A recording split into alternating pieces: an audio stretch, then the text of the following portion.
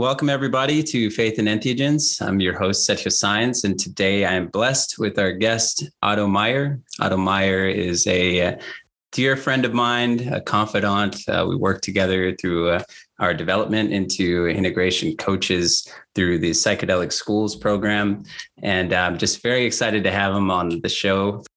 Thanks for having me, dude. I'm excited to be here. Yeah, thank you so much, man. It's been a while. Otto and I kind of lost touch because we're both so active in the space right now, doing what we're doing. But nonetheless, he agreed to be on the show last minute, saved the day. So we're really pleased to have him here. Otto is the founder of Soul and Psyche. He's also a integration coach. He's a psychedelic teacher for psych schools.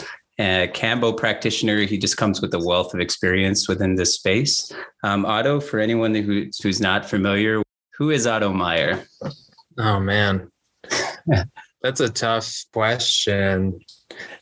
I would say who I am is just a human trying to be as truthful to himself as possible, trying to be as authentic as I can, and listen to whatever my heart and soul calls me to do.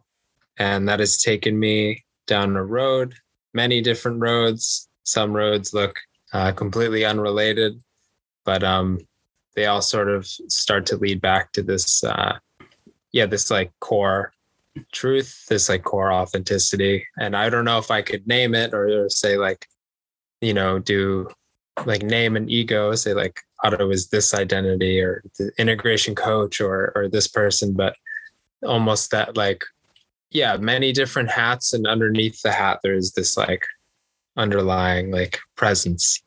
So I would say that's me in a nutshell. Yeah, I'd say that's pretty accurate. And then offline, we were just having a discussion about how we came in with one plan when we first met. And now we're just, have taken several different left and right turns from the original plan. So it's been nice to see the development between both of us, along this path. And like I said, Otto and I shared the certification program together. We leaned on each other a lot through the integration portion of it. Found a really deep connection through that and other work that we were doing together. So I completely understand where he's coming from. He's dove into a lot of different modalities and practices along the way. So we're thrilled, as I said, to have him as a guest today. I know you just got back from Mexico. That's the last real conversation we had. So how did that go, man? I know I kept up with some of the photos you were sharing, things like that, but it seemed to be a spiritual discovery for you that I'd love to hear about. Yeah, I spent some time in Oaxaca, Mexico. I basically, I try to every winter travel somewhere and try to experience a culture that I feel called to. And it just happens to be that like every time I travel, it ends up being around some type of either like spiritual or healing modality. Spent some time in India, in Peru, and now in Mexico, and just kind of like, going back to that, like following the core essence and like what that authenticity is. I just feel really called to experience as many different like tribal cultures and rituals as I can, because it feels really nourishing and important for me. So I spent some time in Oaxaca and I with the intention of connecting with some indigenous healers, and didn't really have a plan, just kind of like went there and was lucky enough that I met some folks who were close to a lot of the local indigenous Zapotec people, and got to do some really profound limpias, temazcal, got some readings, some really like a lot of energetic work. And so I just spent some time like immersing myself in the culture. And then every weekend I would go to the mountains and work with this healer. And it was a lot more intense than I thought it would be. Like, they don't necessarily work with entheogens. They don't work with medicine. So I almost had this like, I was like, oh, this isn't going to be that, like, it's not going to be that intense. I've like done dietas. I've like gone to the jungle and, drank a bunch of ayahuasca. Like, this isn't going to be that intense, but like indigenous healers have a lineage of work, and that lineage is, when it's passed down over generation, it's like a very strong practice, very strong modality. And yeah, some of the insight that was coming through these rituals for me was really, it was really intense. It uncovered a lot of like childhood trauma that the medicine hadn't uncovered, and a lot of like patterns that have made their way into my life. And I was just really taken back by the woman Lorena, her ability to, we would do Olympias together, and she would just crack this egg in this glass, and then she would tell me my whole life story. And I was like, how is she doing this? This is like legitimate magic, like. So yeah, I feel really grateful that I've been lucky enough that a lot of indigenous folks have been open to, giving me some space to experience their culture. Oh, absolutely. And it's been a pleasure to see that manifest for you, because it takes me back to Connecticut, right? When we had kind of our team building ceremony and space and time together. When I was starting Solnos, and also coming to the conclusion of our coursework with psychedelic schools. So we had a conversation together about interest in curanderismo, the Mexican cleansing rituals and rites. And like a few weeks later, you were like, hey man, I'm taking off. I don't know what I'm going to do, but it's going to be, amazing nonetheless. I know I was trying to meet you out there several times, but, life happens and we never linked up, but I was definitely an observer of your experience. And I saw it bear fruit through just your eyes. A lot of the curanderismo experience is within soul retrieval. I know that's a lot of what they do, and self-discovery, things of that nature, which is all things that don't require medicine at all. I think that in some cases we can expedite those experiences through the use of entheogens, but nonetheless, there's countless, traditional means of self-discovery and soul retrieval in that light, so it was awesome. It was awesome to witness, from afar. So so congratulations on that. And did you ever notice any type of similarities? Because I know you've been, like you said, exposed culturally to Indian practices and Peruvian practices, and now, the practices of Mexica. Would you say that there were some things you were comfortable with because you were exposed to similar situations throughout the different cultures?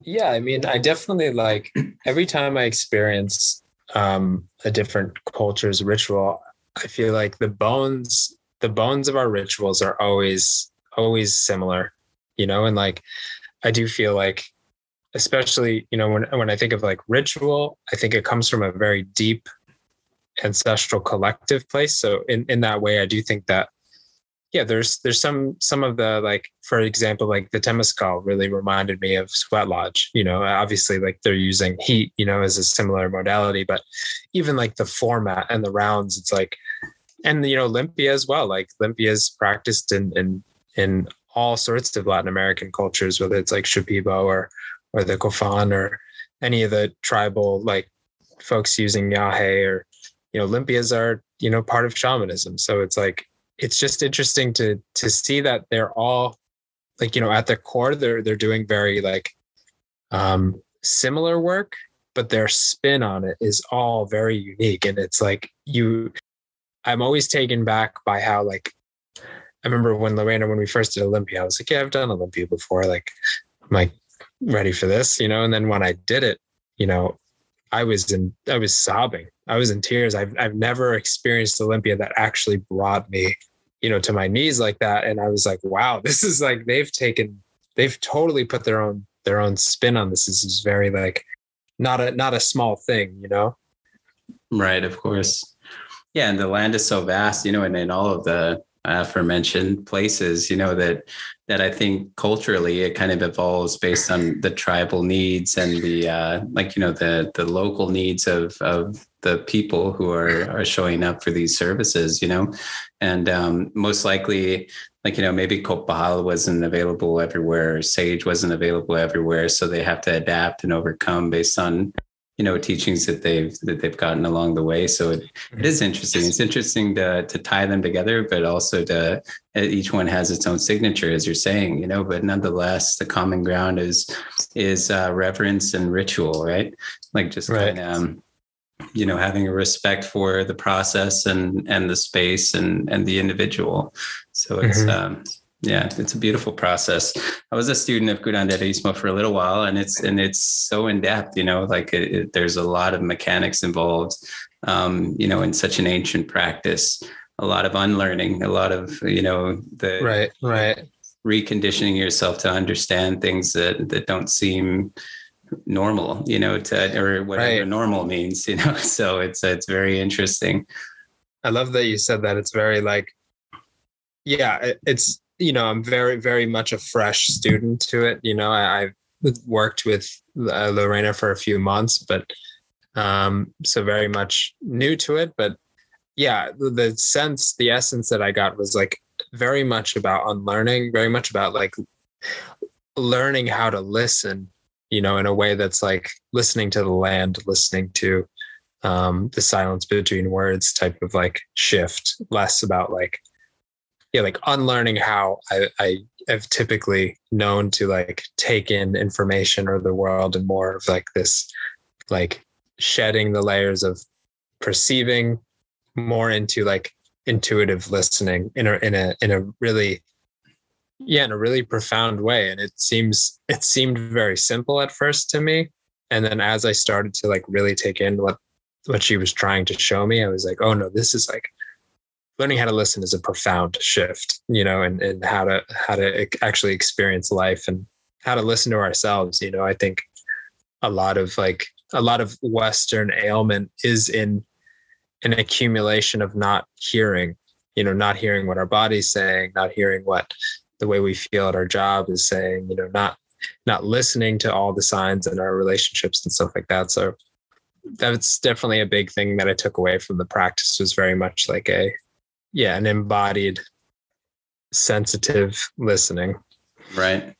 Yeah. And it's, as we know it through our experience with integration and things of that nature, listening is an art, it really is. And it takes patience and humility and compassion in most cases. I know that in my experience as an integration coach and holding support calls and things of that nature, that's essentially the majority of what I'm doing, is allowing people a space to share safely and freely and come to their own answers by listening to the words that are coming out of their own mouth, and maybe drawing some lines to connect two dots, but nonetheless, in my experience, that's been what the art of integration is holding space in a way where you're attentive and you're compassionate and understanding. You share some life experience with the individual so that y'all can correlate, the experience in a way that's helpful to the individual and their experience, So it's been, I think that's the perfect caveat into integration right now is, Yeah. So tell me about Soul and Psyche. I know that's the operating name of your practice. I know also that it's not only integration. So would you mind touching on that for anyone who may not be familiar? Yeah. So Soul and Psyche is sort of the umbrella that encapsulates all of the offerings that I have to give. And I would say, it's a combination of a few things. Psychedelic. I create kind of a psychedelic container for folks who, people who are interested in psychedelics, people who are interested in psychedelics who maybe already have their own relationship with it and they want to go really deep. They want to deepen their practice. Maybe they've sat with ayahuasca a few times and they're looking to actually embody something a little bit deeper. So I offer a kind of an integration container, preparation container, one-on-one containers for people to really go deep with one experience, one medicine. I also serve combo I also do shamanic breath work, do some one-on-one, but mostly in group settings. Sometimes work in retreat settings, doing facilitation for different medicines. So yeah, I would say like, Soul and Psyche is basically just me taking all of the things that I've studied and learned and modalities that have helped me become more in alignment with my truth, and try to package those in a way that I can offer as a service to give back to the community, but also just give back to mainly the medicines. Like I feel that coming to service for me has been about like, ayahuasca specifically saved my life. And I feel that, my call to integration was basically like, how can I give back? Like, how can I give thanks to this medicine giving me back my life? And so I'd say that's kind of like the intention of the prayer that Soul and Psyche sits on, is like, how can I like take that love that was given to me and like repurpose it in a way that like helps other people honor those experiences and embody them more fully, because ultimately I feel very strongly about integration, and it comes from that love. It comes from that, like, I feel like I was given an immense gift, and it would be a shame if we didn't all work to respect it and embody it and treat the experience, the medicine as sacred, in practice, Right, of course. Yeah, and I find that to be, a really powerful approach in your business practice and really just your practice in general, is that you've taken the initiative to not only certify yourself in integration, but you also come bearing modalities that are fruitful in the integrated process. Breath work and combo is also, goes hand in hand with an experience to remove energies and for detoxing and things of that nature. Breath work has been profound for me. I know it has been profound for you. So I think it's very important, not to lose sight of just having one arrow in the quiver and showing up in that sense. A lot of people lose sight in their medicine experience. I should say it this way. Most people feel called to work with medicine, and they think that call is literally working with the medicine as a facilitator or a medicine man or things of that nature. But what I've shifted my advice for individuals who have that calling is learn more about it through the integration process. 100%. So instead of what I find people have as a miscommunication in working with entheogenic plant teachers is they're exactly that. They're teachers. And when you're in school, you have a teacher teaching you a lesson, right? But the teacher never takes the test for you.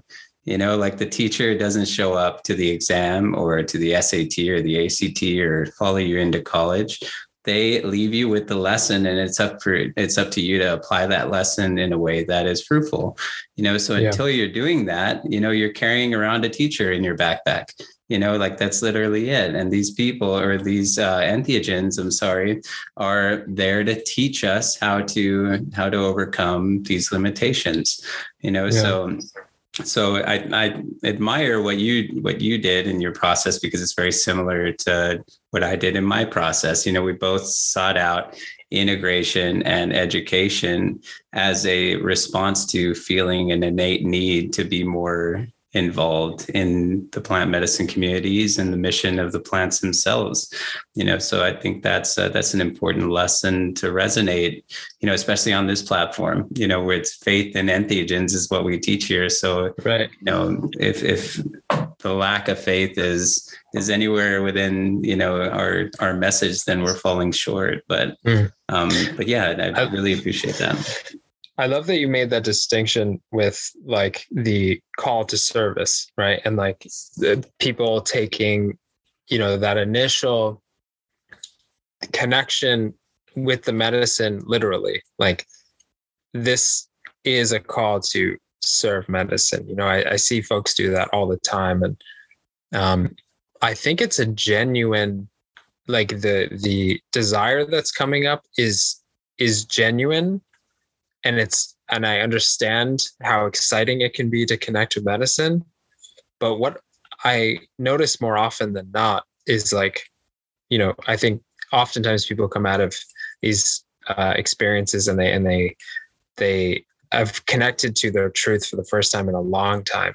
And there's like this level of excitement where it's like, I got to make this decision like now. I got to go to the jungle, or like I got to quit my job, or I got to break up with this person and live this new life. And something that our mutual teacher Cherie taught me was, yeah, if it's true today, it'll be true 3 months from now. So like, just hold on to it and like let it gestate, let it mature. And I think that when that excitement to serve, when you sit on it long enough and you allow it to properly mature and gestate, and you take that seed and you actually plant it, and you let your integrity and your authenticity guide you, you let your soul, you take that little germinated seed of enthusiasm, and you plant it in the garden of the soul. The soul will guide you to the most authentic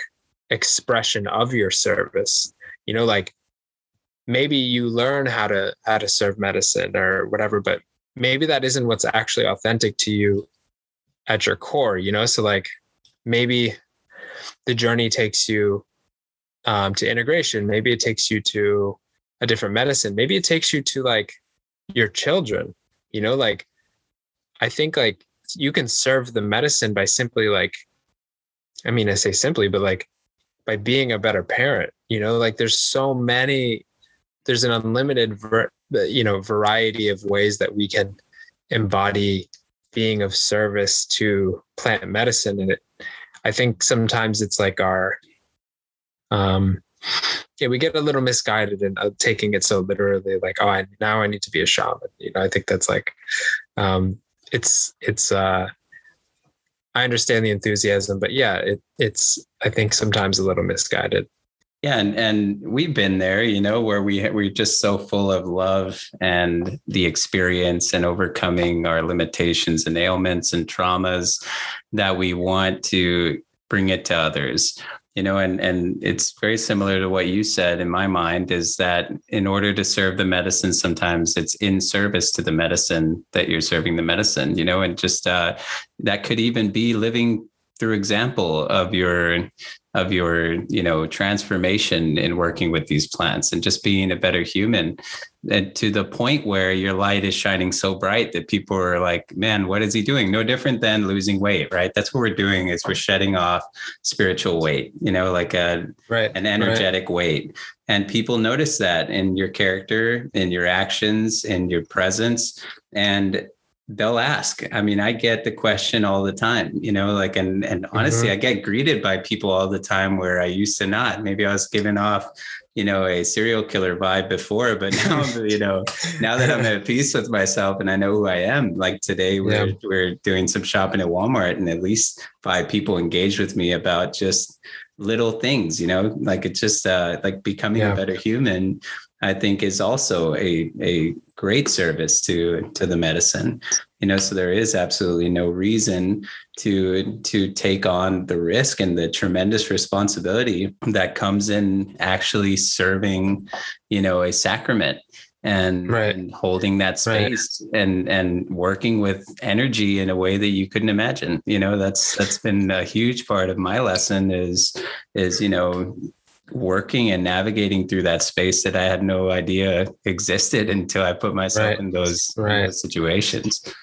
I love that you use the word risk, because that like totally just brought to my mind, like, yeah, like I think a lot of folks don't realize like you said, the risk and the responsibility, it takes when you're serving medicine. Like, I think there's this perception that being a shamanic guide is somehow this like sexy, glamorous, like role. And I think you and I both know Taita pretty well, and it's not, and it's also like it's can be really dangerous, to like, you can be as enthusiastic and love the medicine as much as you want, but there's a reason why to become a taita, you have to learn for many years. There's a reason why you need to go to medical school to become a doctor. And Right. you can do some serious damage by serving these very powerful medicines without the proper, not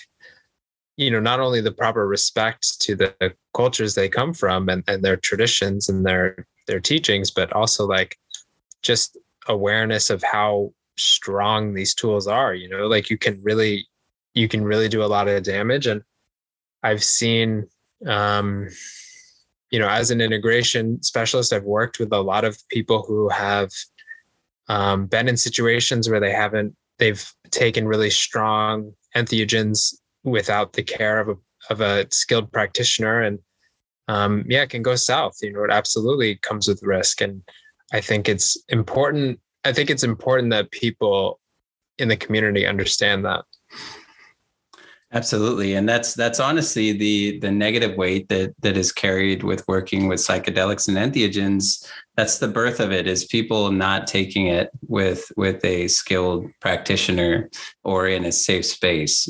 So there's been hundreds of people that I've witnessed work with a skilled practitioner that don't come out with psychosis, that clinically they may have, been presented with the risk of coming out of that, entheogenic experience with psychosis. But the data that people are working off of are from emergency rooms of people that are taking these sacraments by themselves or in a party setting or with somebody who's not skilled. So there's unfortunately not a lot of ways for us to report our successes with working with these entheogens at the moment. There's not a lot of clinicians that are accepting data from facilitators and shamans and taitas and the like. Like they're seeking a scientific approach, a data-driven approach that I really feel they're falling short. We have these practicing communities that have been practicing for millennia, like that we can tap into and ask them, hey, what is your experience with this symptom? And then just put it to rest, and like, okay, this is like Tylenol for a headache. This is like cough syrup for, a congested chest. This is like, just admitting that depression, anxiety, all of these things that we already know the medicines are treating, these sacraments are healing. Why can't we just accept it to be the case instead of, trying to go through these efforts and processes to prove that what they've been telling us all along is true. Right. I think that I love that you directed the conversation in this arena of sort of like, psychedelics coming into the medical data-driven paradigm and how almost like resistant the paradigm is to them in a way. It's almost like I noticed like a lot of these, good science is totally needed to like create room for these entheogens to be widely accepted and embraced by the culture. After the drug war, it's kind of like psychedelics kind of have a stain, since the 60s. But to your point, I do think that there's something that can be deeply lost in trying to take psilocybin, for example, and like milk it for its molecule and plug it into the Western medical model to treat depression, where like I think if we did more thorough research into the cultures that these medicines come from, I think we would discover that they have a very different perspective on depression and anxiety, how they would treat it, from a shamanic lens, and also like how these medicines and these rituals are integrated into their culture, into their communities, and it's like, I think those elements of the medicine are so imperative to what make them so potent and actually healing. It's like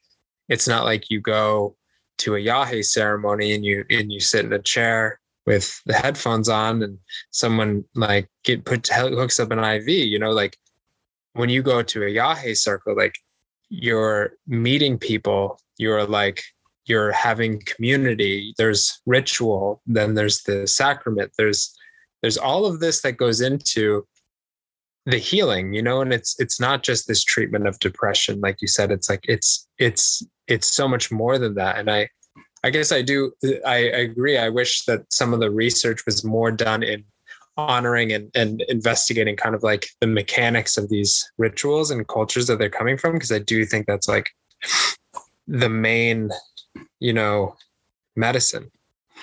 Of course. And it's such an important, topic that you brought up about a ceremonial experience in the healing process. Those two go hand in hand. And as an observer and as a facilitator and as a participant, what I've known to be true is that certain occurrences within a ceremonial space are actually the healing modality for the person that's engaged in ceremony. I've seen mother and son come to ceremony, and off in a distance, a man crying to himself. And in the integration circle at the end, he's saying, man, I need to connect with my mother. And it's because I saw how beautiful y'all's experience was. How do you replicate that in a clinical setting? Exactly. When you're by yourself with somebody who's not even working with energy, he's there to administer a medicine, to document your experience, ask you some questions that sometimes are invasive, sometimes are targeted based on their experience and their expectation of your particular ailment or symptom.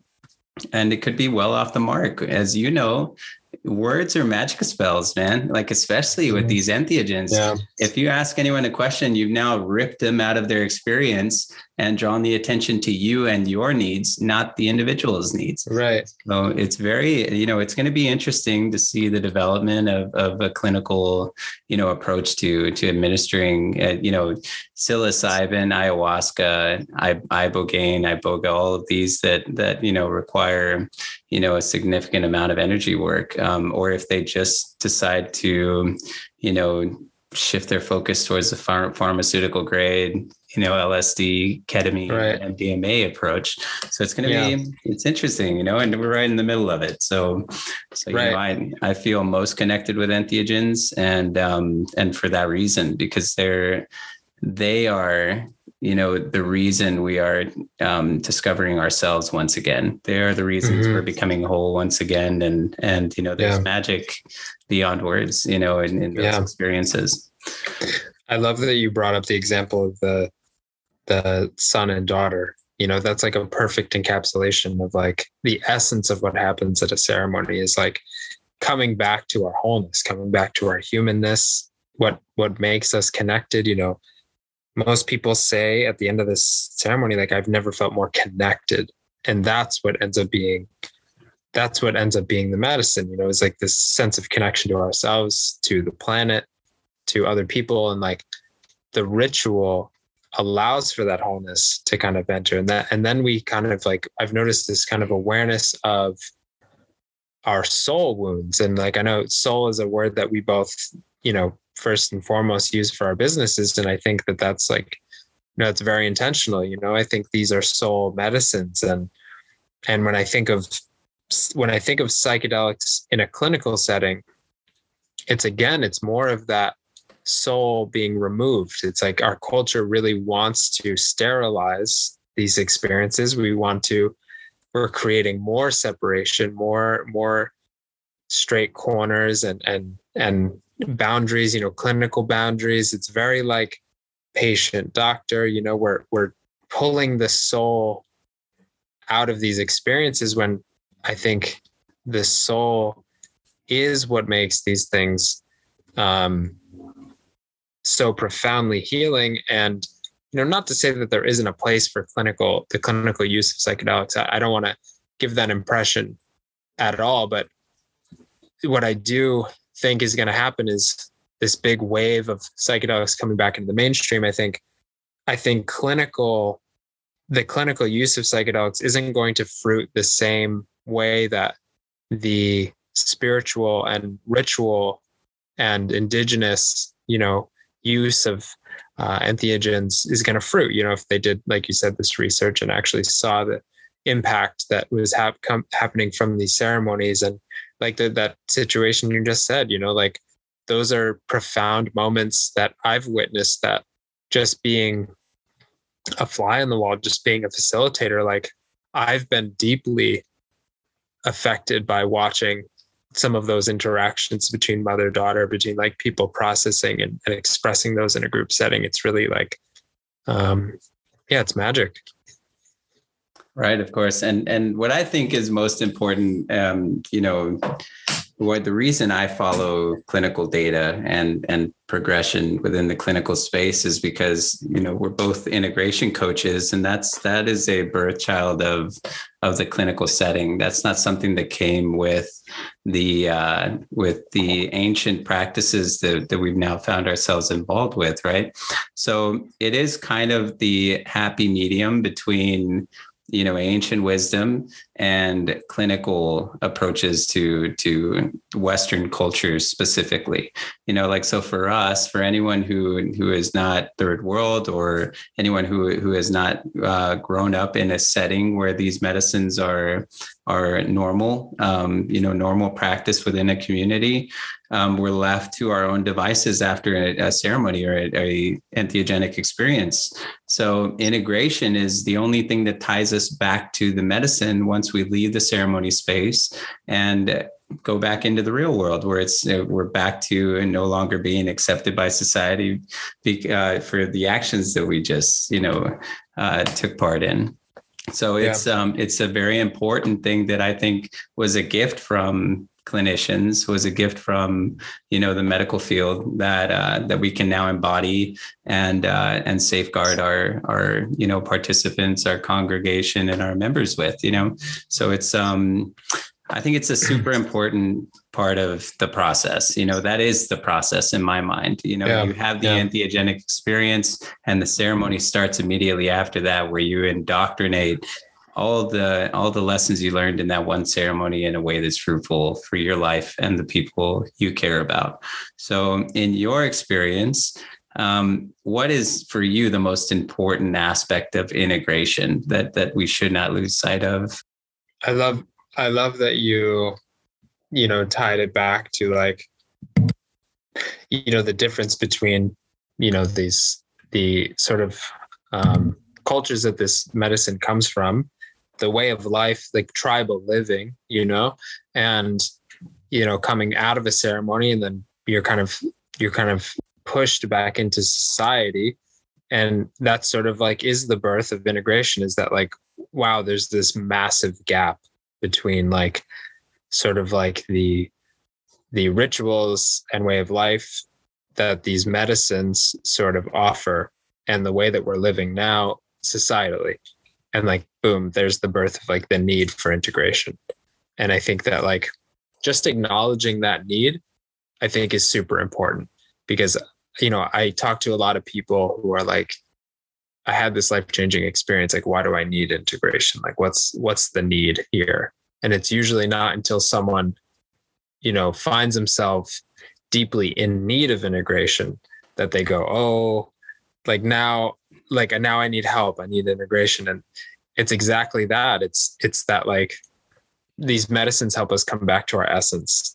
They help us come back to a simpler way of living, a more connected living, living in smaller tribes, communities, kind of like the values that go in hand with that. Like, the way that we are deeply in need to be connected to the land, whether that's by farming, by living close to the land, by living in smaller communities. And then you do ayahuasca in Peru, and you have this connective experience, and you're integrating with people, and then you're back into your studio apartment in New York City.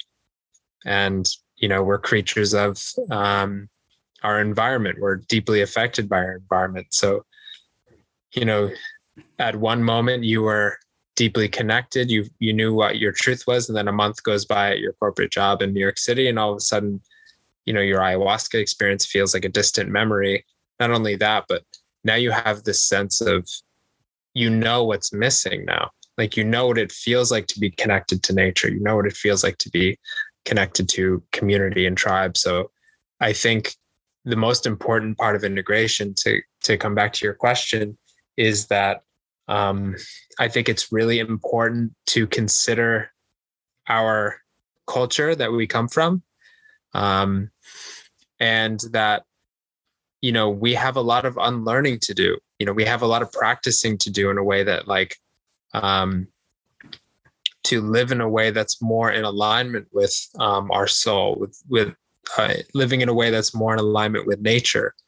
Society isn't necessarily a natural way of life, and I think that's a very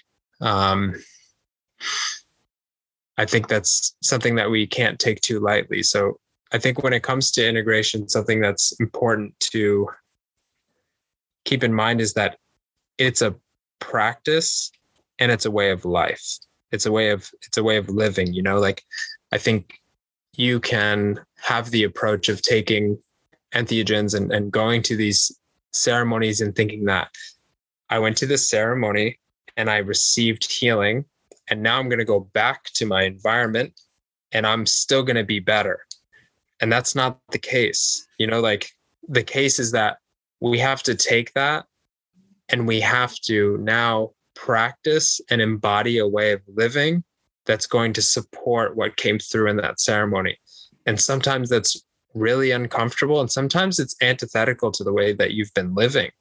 And sometimes that's, like, really confronting, So I think that's kind of, like, the biggest takeaway for me, for people to consider, is that, like, sometimes these entheogens are asking us to live in a way that's totally new, and will be incredibly fruitful for our health. But I don't think it's any mystery as to why we are culturally struggling so deeply with depression and anxiety and all these things. I don't think it's random. I think it's a product of the way that we live, and these medicines really help us connect to that truth, Of course. And I love this subject because it reminds me of someone that I worked with in the process of learning the integration, application of integration, if you will.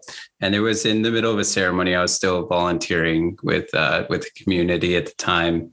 And he kept referencing his previous ceremonies, like, I just drank, X amount of the sacrament, and I didn't have anywhere near as prolific or profound experience as I did before. I was just kind of with myself, left to my own devices. And I remember in that moment reflecting on what he was saying and understanding it as what I now get to witness is, the people who are not adopting an integration practice are habitual ceremony attendees. They think that the medicine is within the ceremonial space, so they continue to come back to that instead of embodying these lessons and teaching themselves along the way. So I remember telling him, like, what was your intention for the medicine? And he was like, well, I wanted to experience self-love. I wanted to find love within myself again. And I was like, well, the medicine gave you exactly that. It left you by yourself without any distractions in a very quiet setting, so that you can connect with yourself. You don't need anything outside of that. And he just, I basically saw his mind blow up in realization that, like, oh my God, I got exactly what I asked for. And I'm over here condemning the medicine, condemning the experience based on a previous, experience, that he had before, so it's a fine line of medicine work and self-discovery and self-growth, it's sometimes required to go deeper with medicine. But absolutely, most of us who are holding space in an earnest and sincere way are hoping we never see the people again, because we understand it to be so powerful of an experience that it could be life altering in a way that maybe they show up as a volunteer next time, or, as whatever the case may be, a different role other than a participant in the ceremony, communing, with the sacraments. Yeah. I love that. Like, I love that just like highlight of how the medicine teaches, it's so like, it's cliche, for folks who have been in ceremony space, but it's like you always get your intention, and like it always shows up never how you expect it, like expecting this revelatory experience. And sometimes the medicine you have no, like experience, no visuals, all this stuff. And it's always like pushing you in a direction towards the lesson that you need, as opposed to the lesson that you want, the thing that you're coming to, your ego's coming to experience this thing, but maybe your soul actually needs something, completely different. And exactly. Yeah, I love this. Like, I love the conversation around integration, because I think this is like something that's really misunderstood. And it's also like kind of a catch term. People are like, yeah, integration, you got to integrate. And it's like, I was just talking to a friend who I was like, yeah, sometimes I think people are under the impression that integration is just the sharing of your experience with the group.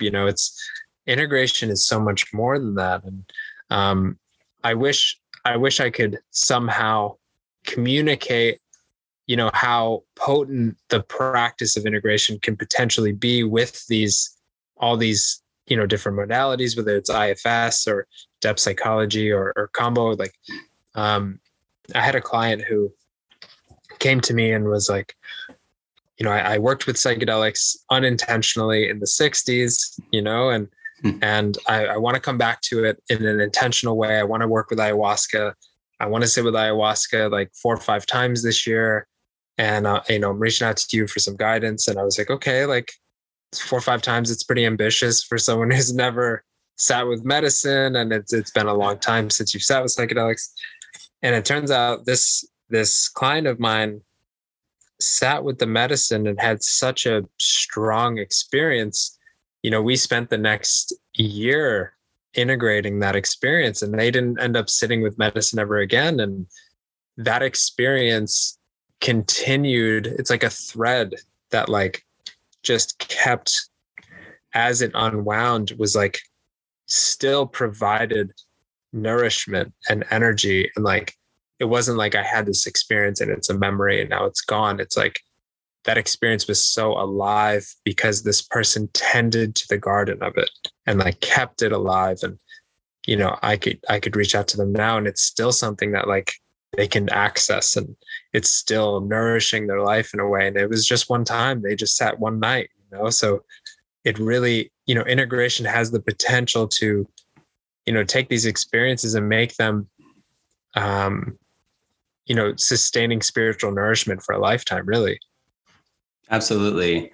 And it's right on point. You using the 2 words that I use in lesson almost initially when I start working with either a support group or a new client, is understanding the difference between an expectation and an intention.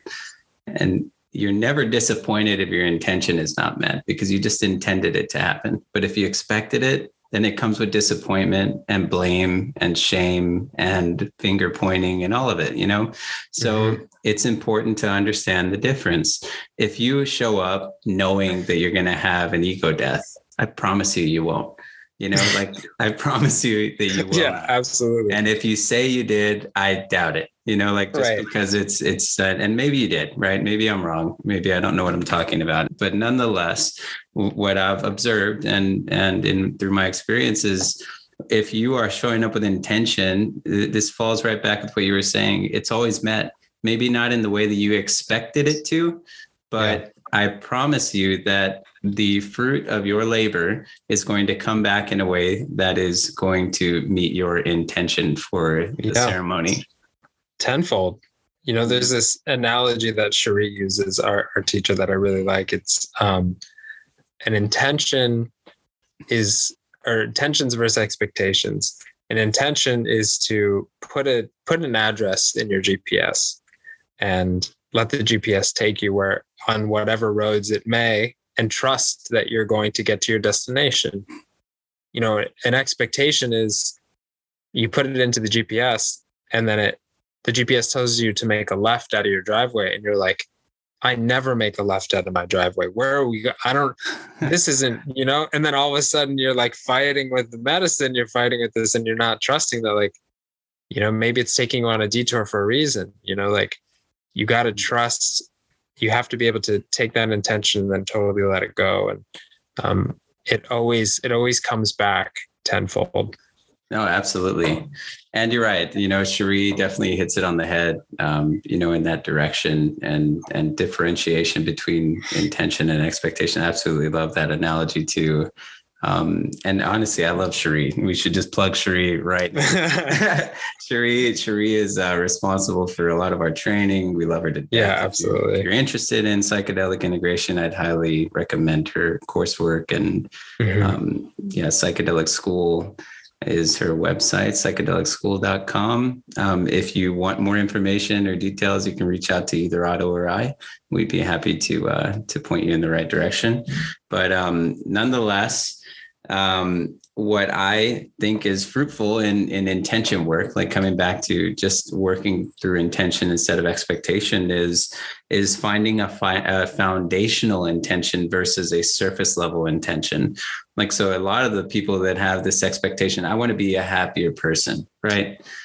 They're not doing the preparatory work that would discover, I need to get rid of my people pleasing skills, you know, which are, because I'm not pleasing everyone, it's making me unhappy, you know, like, so these little things, working backwards to a foundational level is oftentimes an easier way to have your intention met. You know, like having a foundational intention is a perfect approach for showing up to the medicine. Yeah. And it's worked for the people that I've worked with.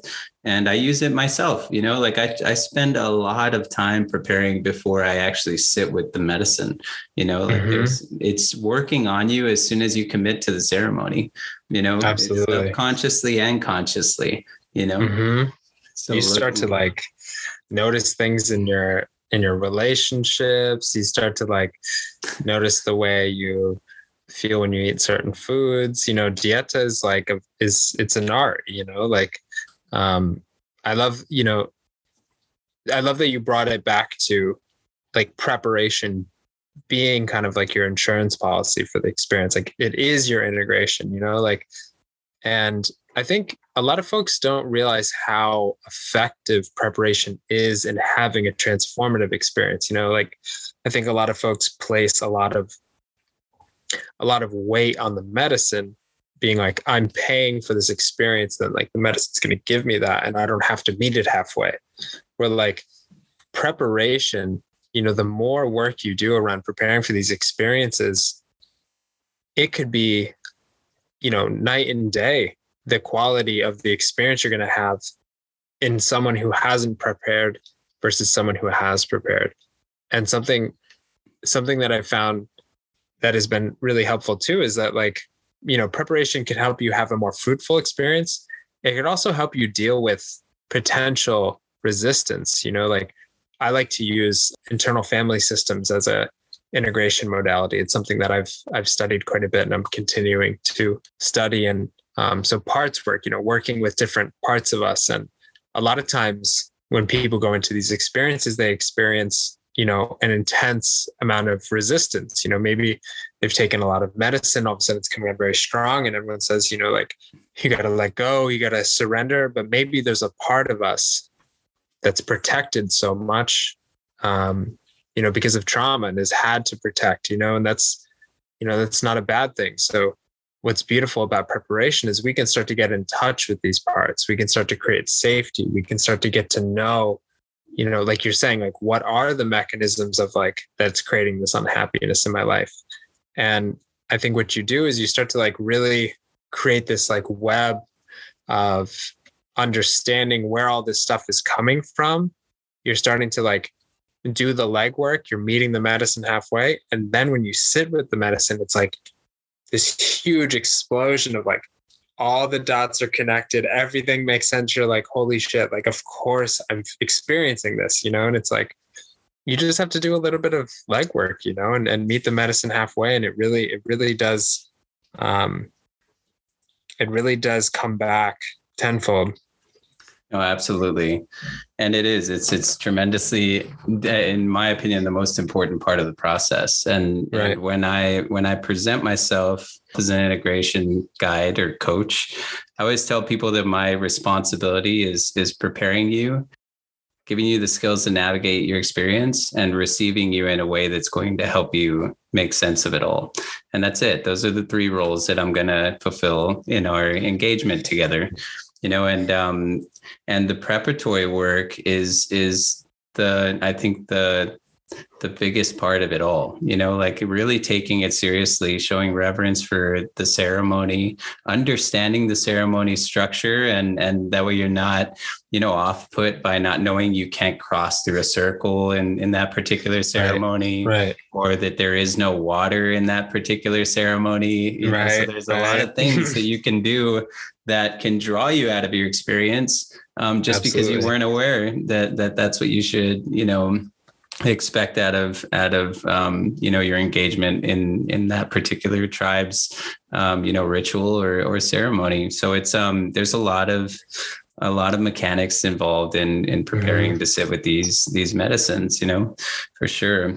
So I also want to come back to something you mentioned about integration, where people's expectations now, and I agree with you wholeheartedly, is that the integration practice is literally just sharing your experience out loud with either an individual or a group setting.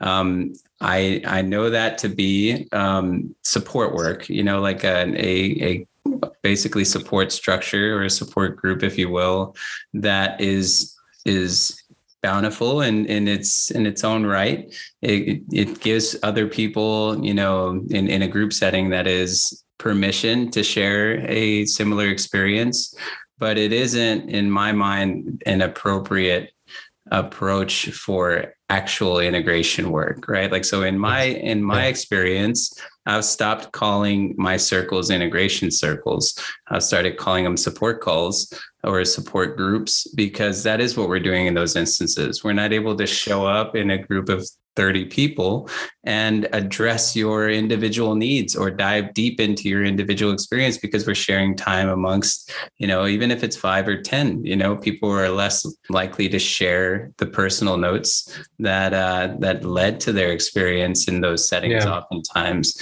so what is your opinion of the integration process as it compares to an individual practice and a group practice?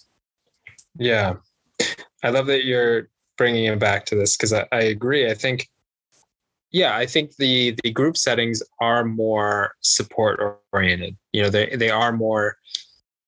I think the sharing circles are beautiful, and you can have these really profound moments that, when hearing other people share, can, I think, aid in your integration practice. But ultimately, you're not going to be able to really dive deep into your own integration just leaning on these support calls, and so I think a big difference I find is, a lot of folks come to me who are have worked with psychedelics that don't really understand integration, have only gone to the support calls and are like, I have no idea what you do in a one-on-one integration. I don't even know, what one would do. And, I personally feel that, so the experience you have, right? I like to see it as, it's alive. There's a vitality to it. Like when you think back on your Bufo experience, you have feelings. Like there is like a lot that wells up in you, especially like right after the experience. And what is that? There's a lot going on. There's new thoughts about relationships. There's new reflections on self. There's a new maybe philosophy about religion, about God. There might be a new budding spirituality. There's all these seeds, and there's all this vitality. There's all this life force energy.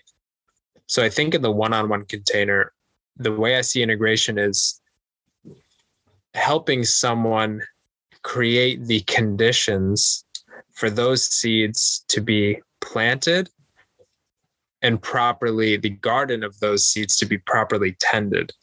And every day you're coming back to that garden, whether that's with certain practices or just simply awareness, but it's basically this continual showing up and tending to this garden and engaging with it presently. And you'll notice like, oh, something's growing over here and there's all these new flowers. And it's like, oh, now there's like this external thing that's trying to like eat this part of the garden, or like, oh, I kind of have to like pull these weeds. Like, it's like, I think integration in a one-on-one setting is more about this active engagement with the ceremony. Brings up material. It brings up new perspectives. It brings up new feelings. It brings up new traumas. It brings up all this stuff. And the one-on-one practice is about, all right, we're going to continue to engage with all of this stuff that's coming up, and we're going to keep following it. We're going to keep tending to it. We're going to keep bringing attention to it.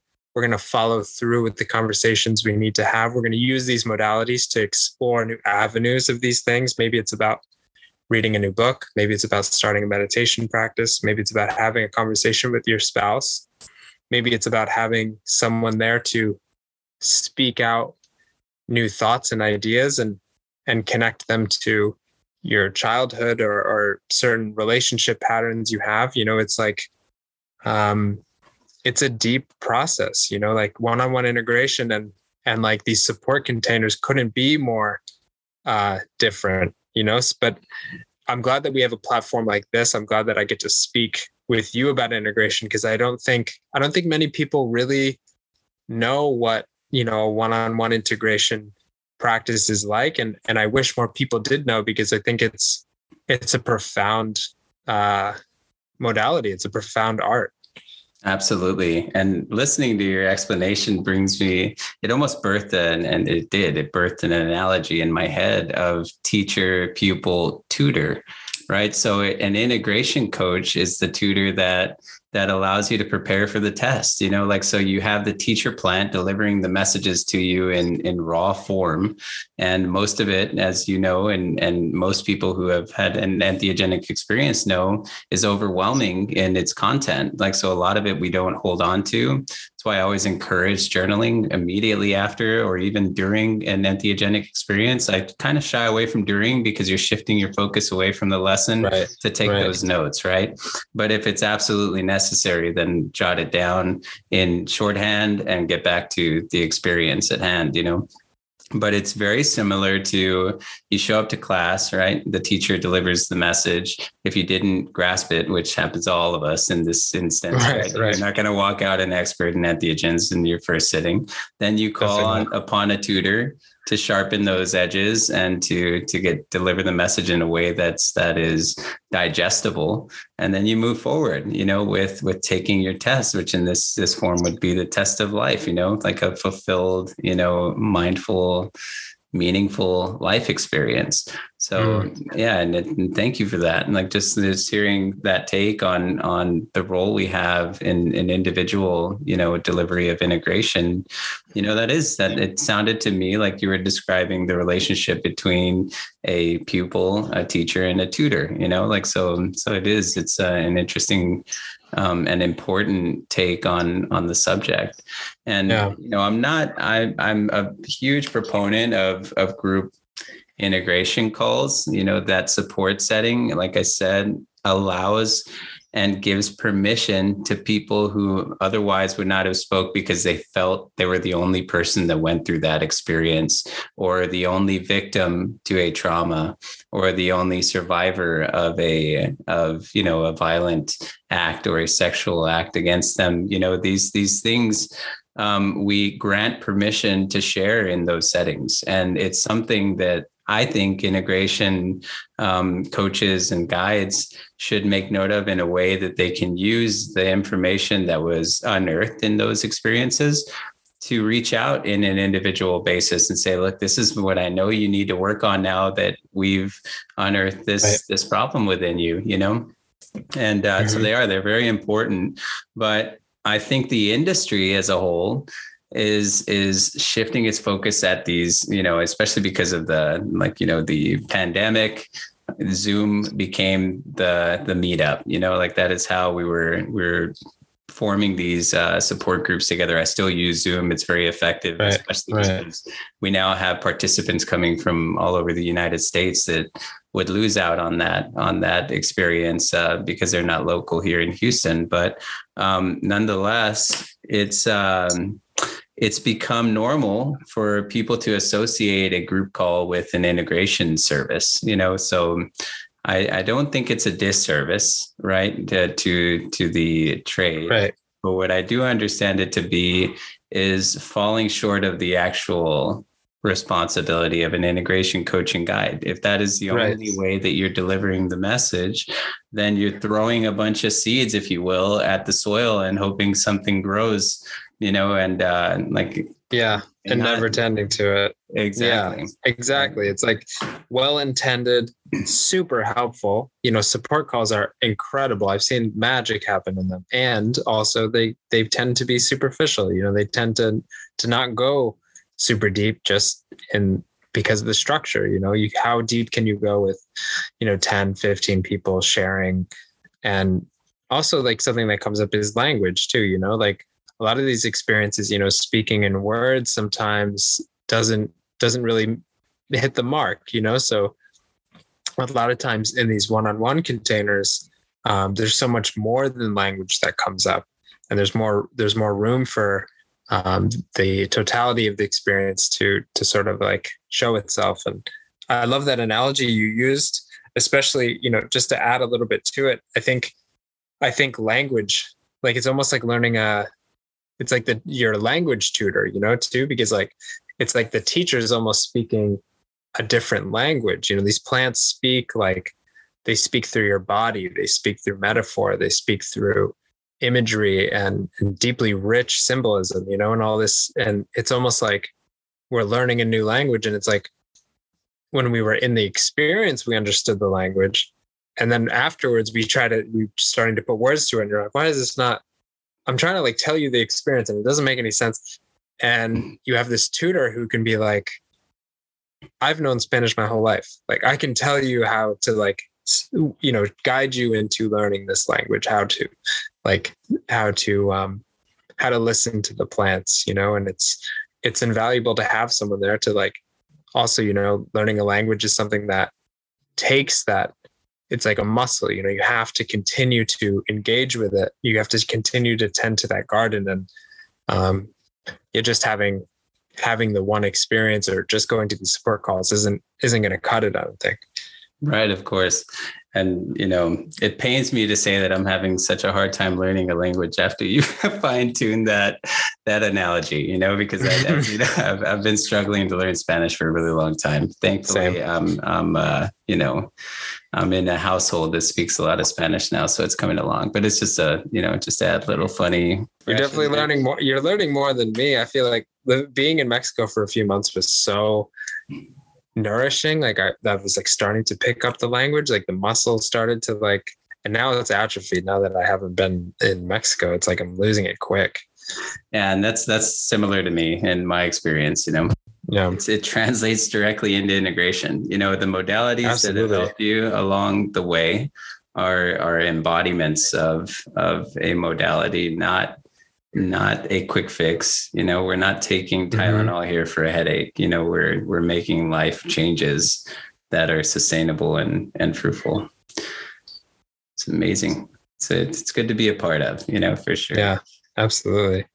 So as we, and especially in your role as now a teacher for psychedelic schools, what do you find is most important for anyone who's interested in, getting more involved with integration, certifying, and really became like making this a part of their practice? Or what do you think is the most important aspect of integration that they should start, embodying right now or start focusing on right now? Yeah. So I think a lot of people come in with this sort of approach of like, I need to learn the right modality.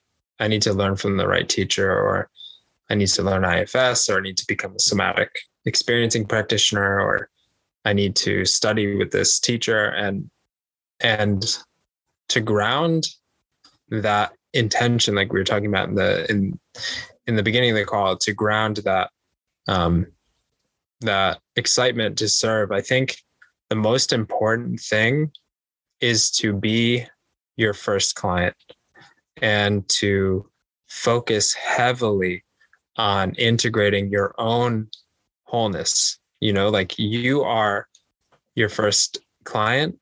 And, people use this term holding space often.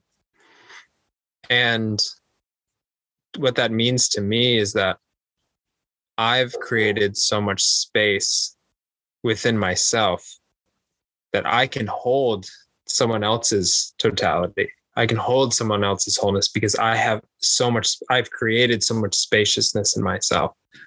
So like these modalities, these tools like IFS is like invaluable to me. Sure, like psychedelic school, all this stuff has been so helpful, but at its core, none of that would be useful to me in showing up for someone else if I wasn't fully engaged in my own healing process, in my own integration process. And I think that gets lost. I think it's easy to fall off of that.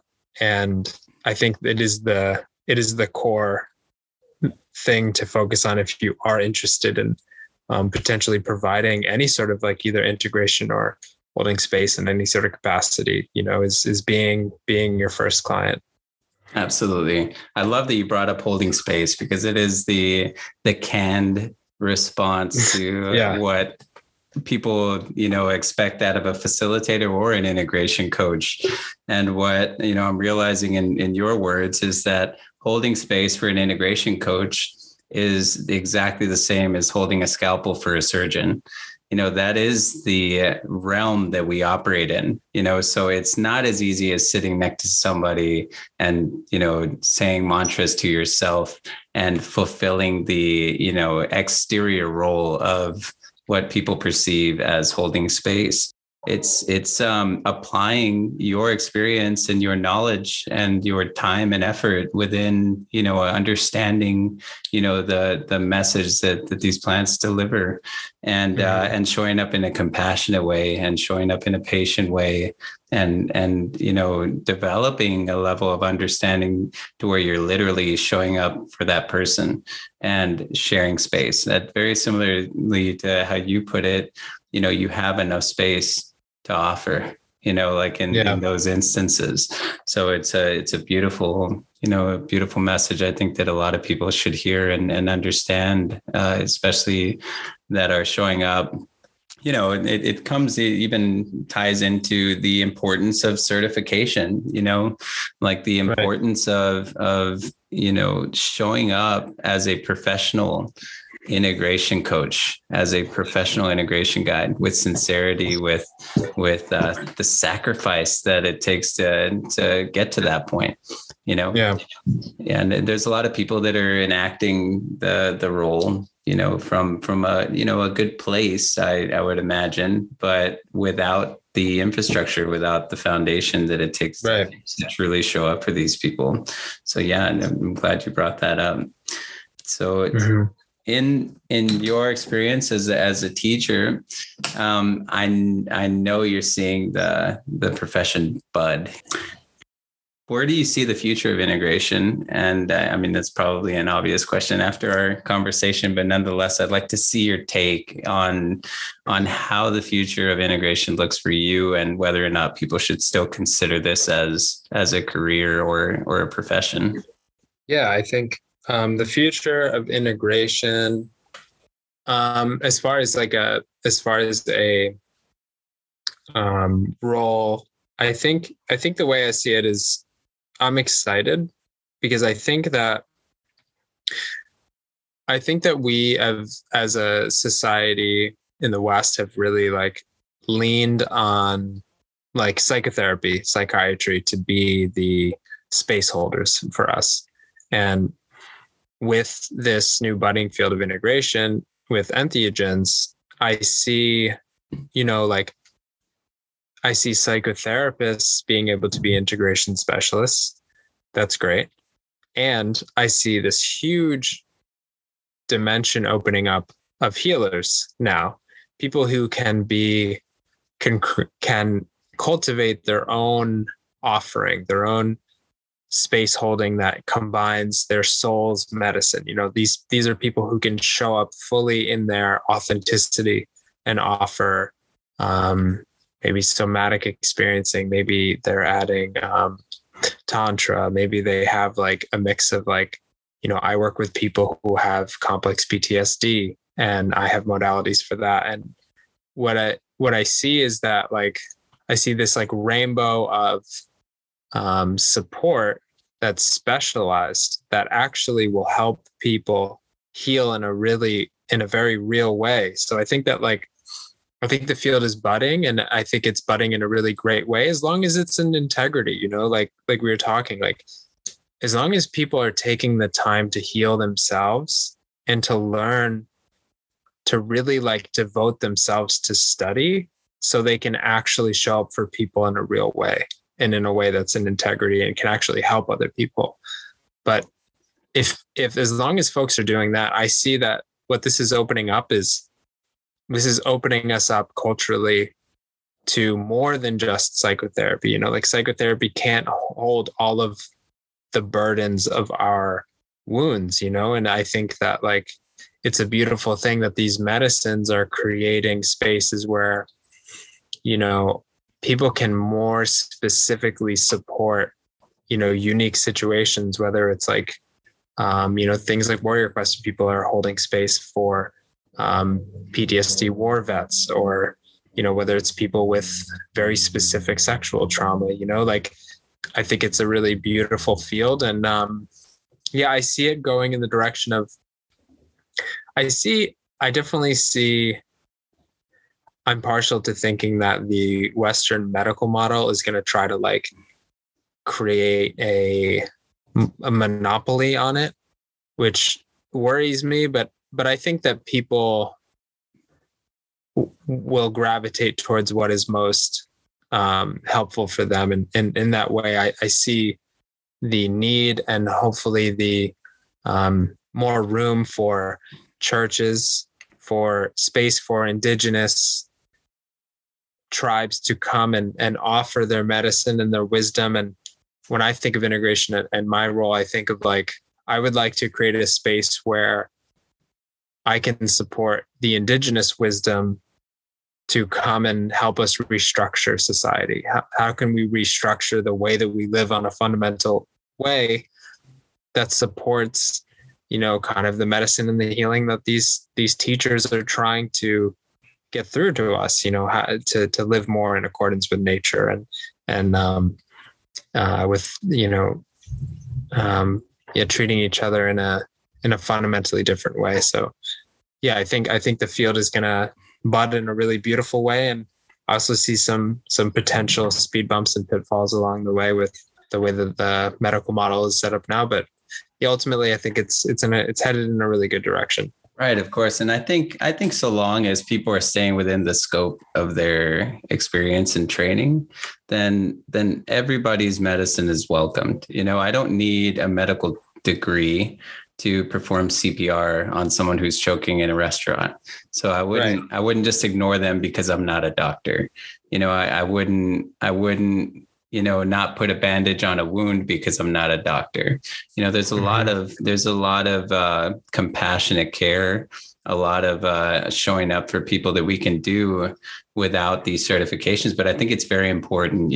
I don't think that certification is a requirement of service to medicine, right? There's not anyone certified in Peruvian, circles. They're like traditional ceremonial circles, it's all experience based and there's just not a lot of formality in that sense. And they seem to be doing just fine with their practice. So it's hard for me to see the medical model. There's obviously going to be hierarchy, in my opinion, and that's to be expected where, a psychologist is going to say that a certified psychedelic integration guide is not a professional because they didn't go through, psychology school or whatever, right. formal training, so, but tell that to the people that we've helped already, tell that to the person, and really, it doesn't even take an integration guide in some cases. The compassion that some of my volunteers are showing up with in ceremony is enough to transform people in a way that I couldn't have done in that moment, just by showing humility, by helping them, in awkward situations or uncomfortable situations is enough to rekindle their hope in humanity, so should I tell that person not to help in those instances because he doesn't have a medical degree or whatever the case may be? Of course not. There's always going to be room for people to aid in those senses, so it's also to that point, integration is a new modality, and I think that I was having this conversation, a friend of mine who's been a psychotherapist for the last 30 years, and we were sort of trading notes and came to the conclusion that, integration is not psychotherapy. The elements of psychotherapy can aid in integration, but integration as a practice, as a modality is a unique thing, and to mistake the two or to take the two as synonymous, I think might be a mistake, and I hope we don't make that mistake because you're saying, where these medicines come from, they have a different way of learning and a different way of applying knowledge. And I think that if we leave that a little bit more open to creative expression, I think that we can use the elements from Western psychotherapy or these different schools of thought, and we can combine them into an integration practice that's a lot more conducive to the medicines.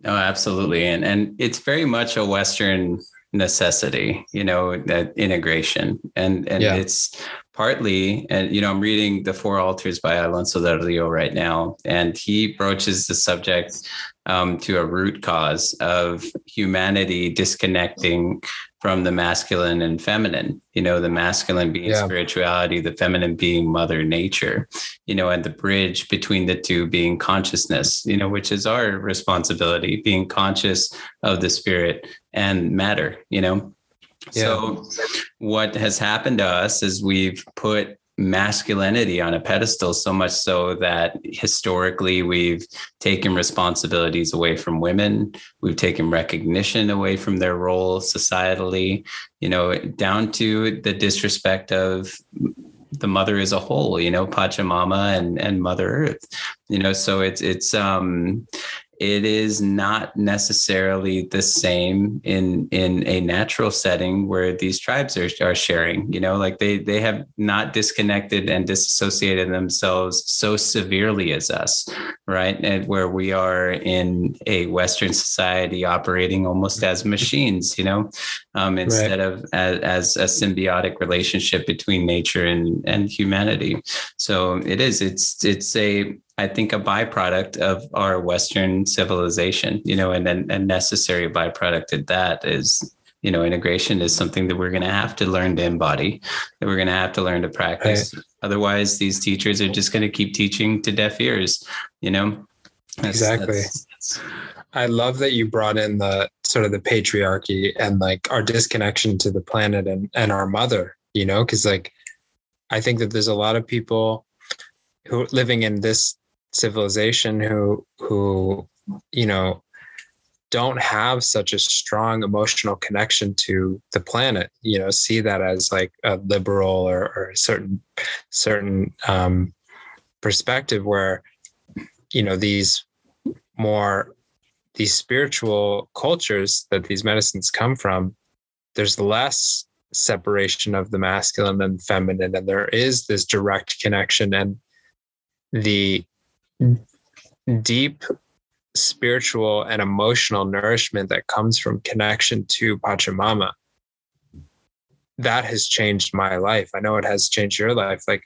ayahuasca that was like the first thing that brought me to my knees, was this experience of being one with the planet, being like, now I see the birds and I pull stuff from the garden and I feel this deep emotional connection. Like it's that connection creates this sense of well-being in my life that like, no therapist is going to offer me, like this is like a fundamental way of changing the way we live and the way that we relate to our mother, the greatest mother we have, which is like our planet. And if people can come to that with these medicines, like I think we're on a good trajectory.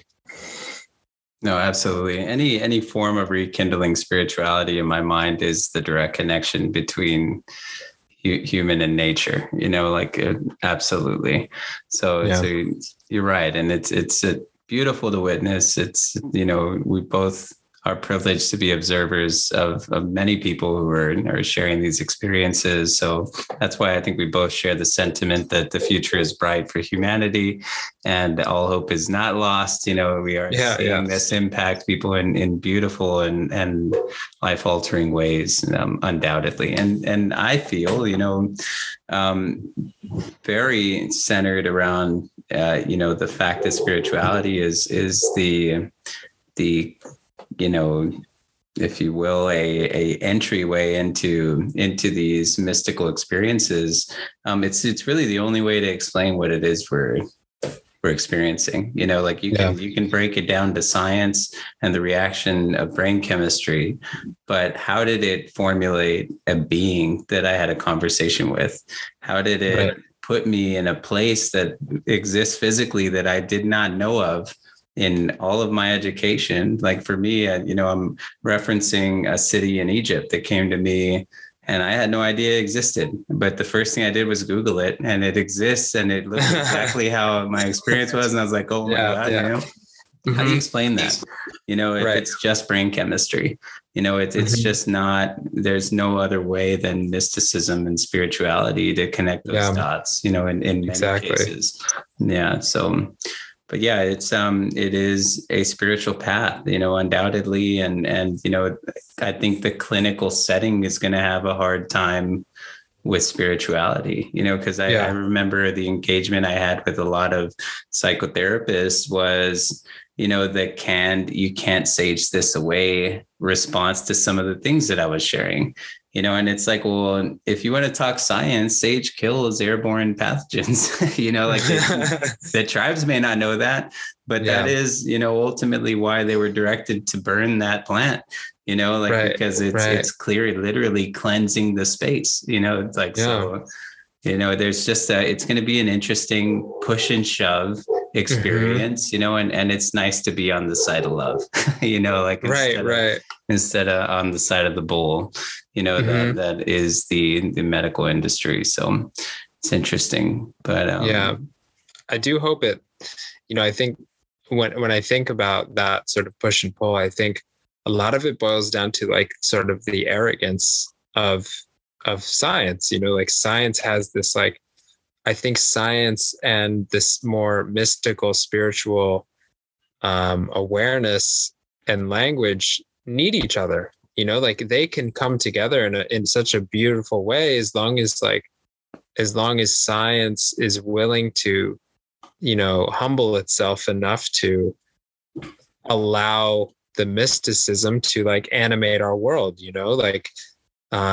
we're starving for it, we're starving for the poetic in the world. And I think that's like why we are one of the reasons why on a grand scale, we are so depressed. And so we're seeking that the nourishment that comes from mystical thinking, that comes from poetic awareness. And I don't think like, science can explain it all away, but it takes away the soul, it like really does dry out like our experience of the life. And I think that I'm interested in healing that wound, that like religious, spiritual wound that's created this sort of like religious following of, or I should say, this religious attachment to scientism, and I think we're all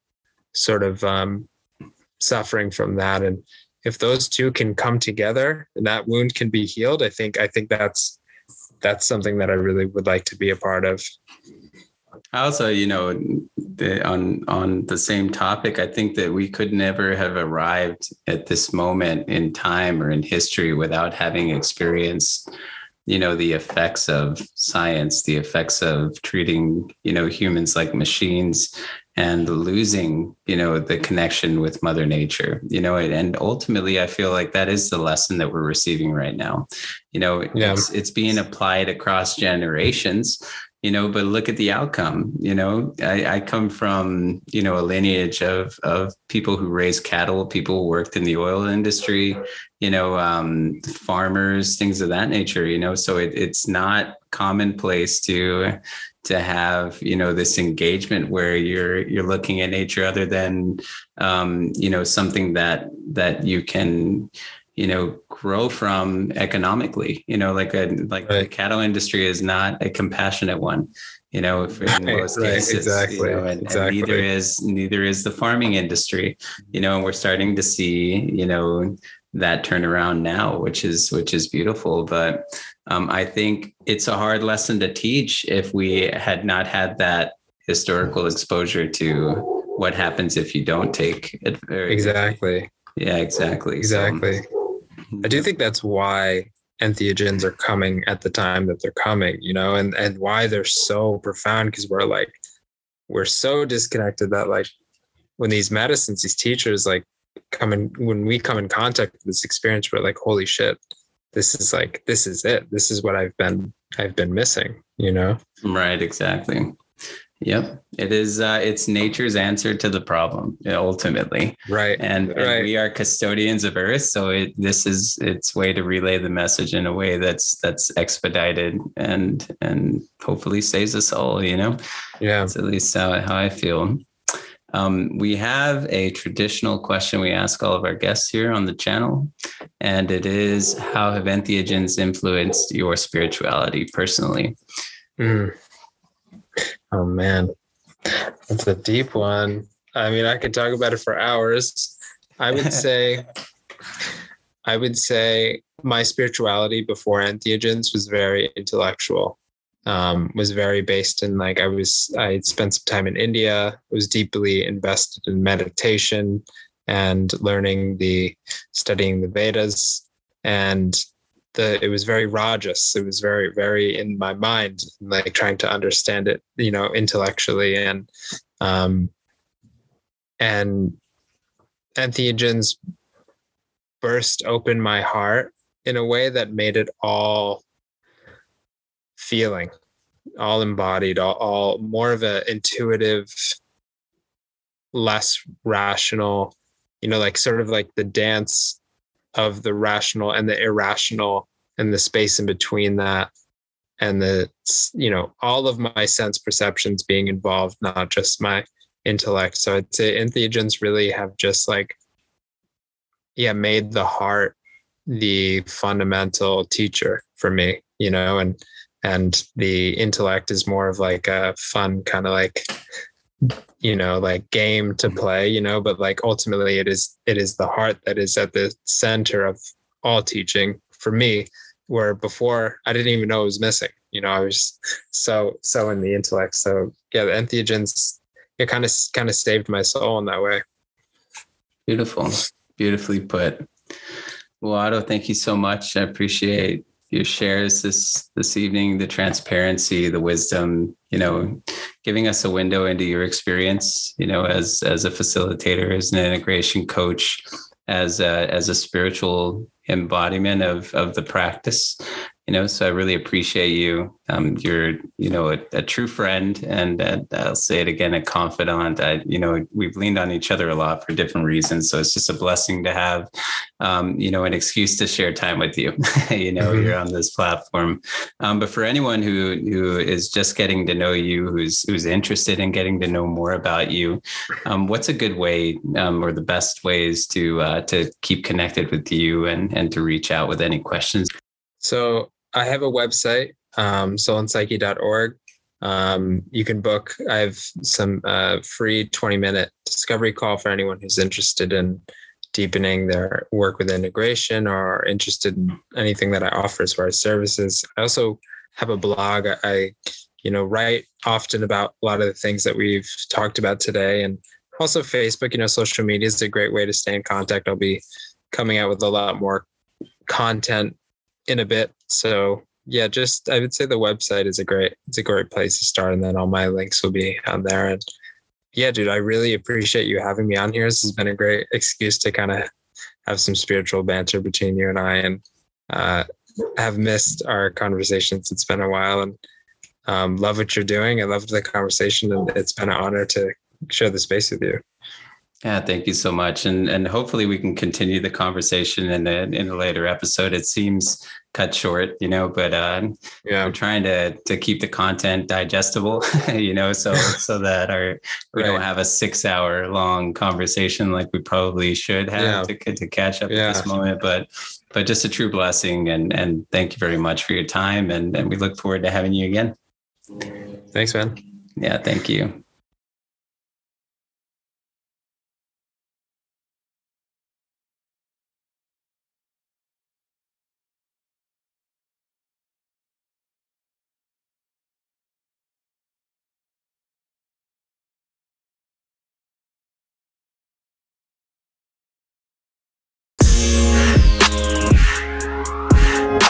If you're interested in joining us, have topics you'd like us to cover, or hosts you'd like us to feature, please let us know by leaving a voice message or contacting us via social media or email. We look forward to growing and sharing with you, and in the spirit of Source, offer you love and light. Together we are the medicine, in love we are the cure.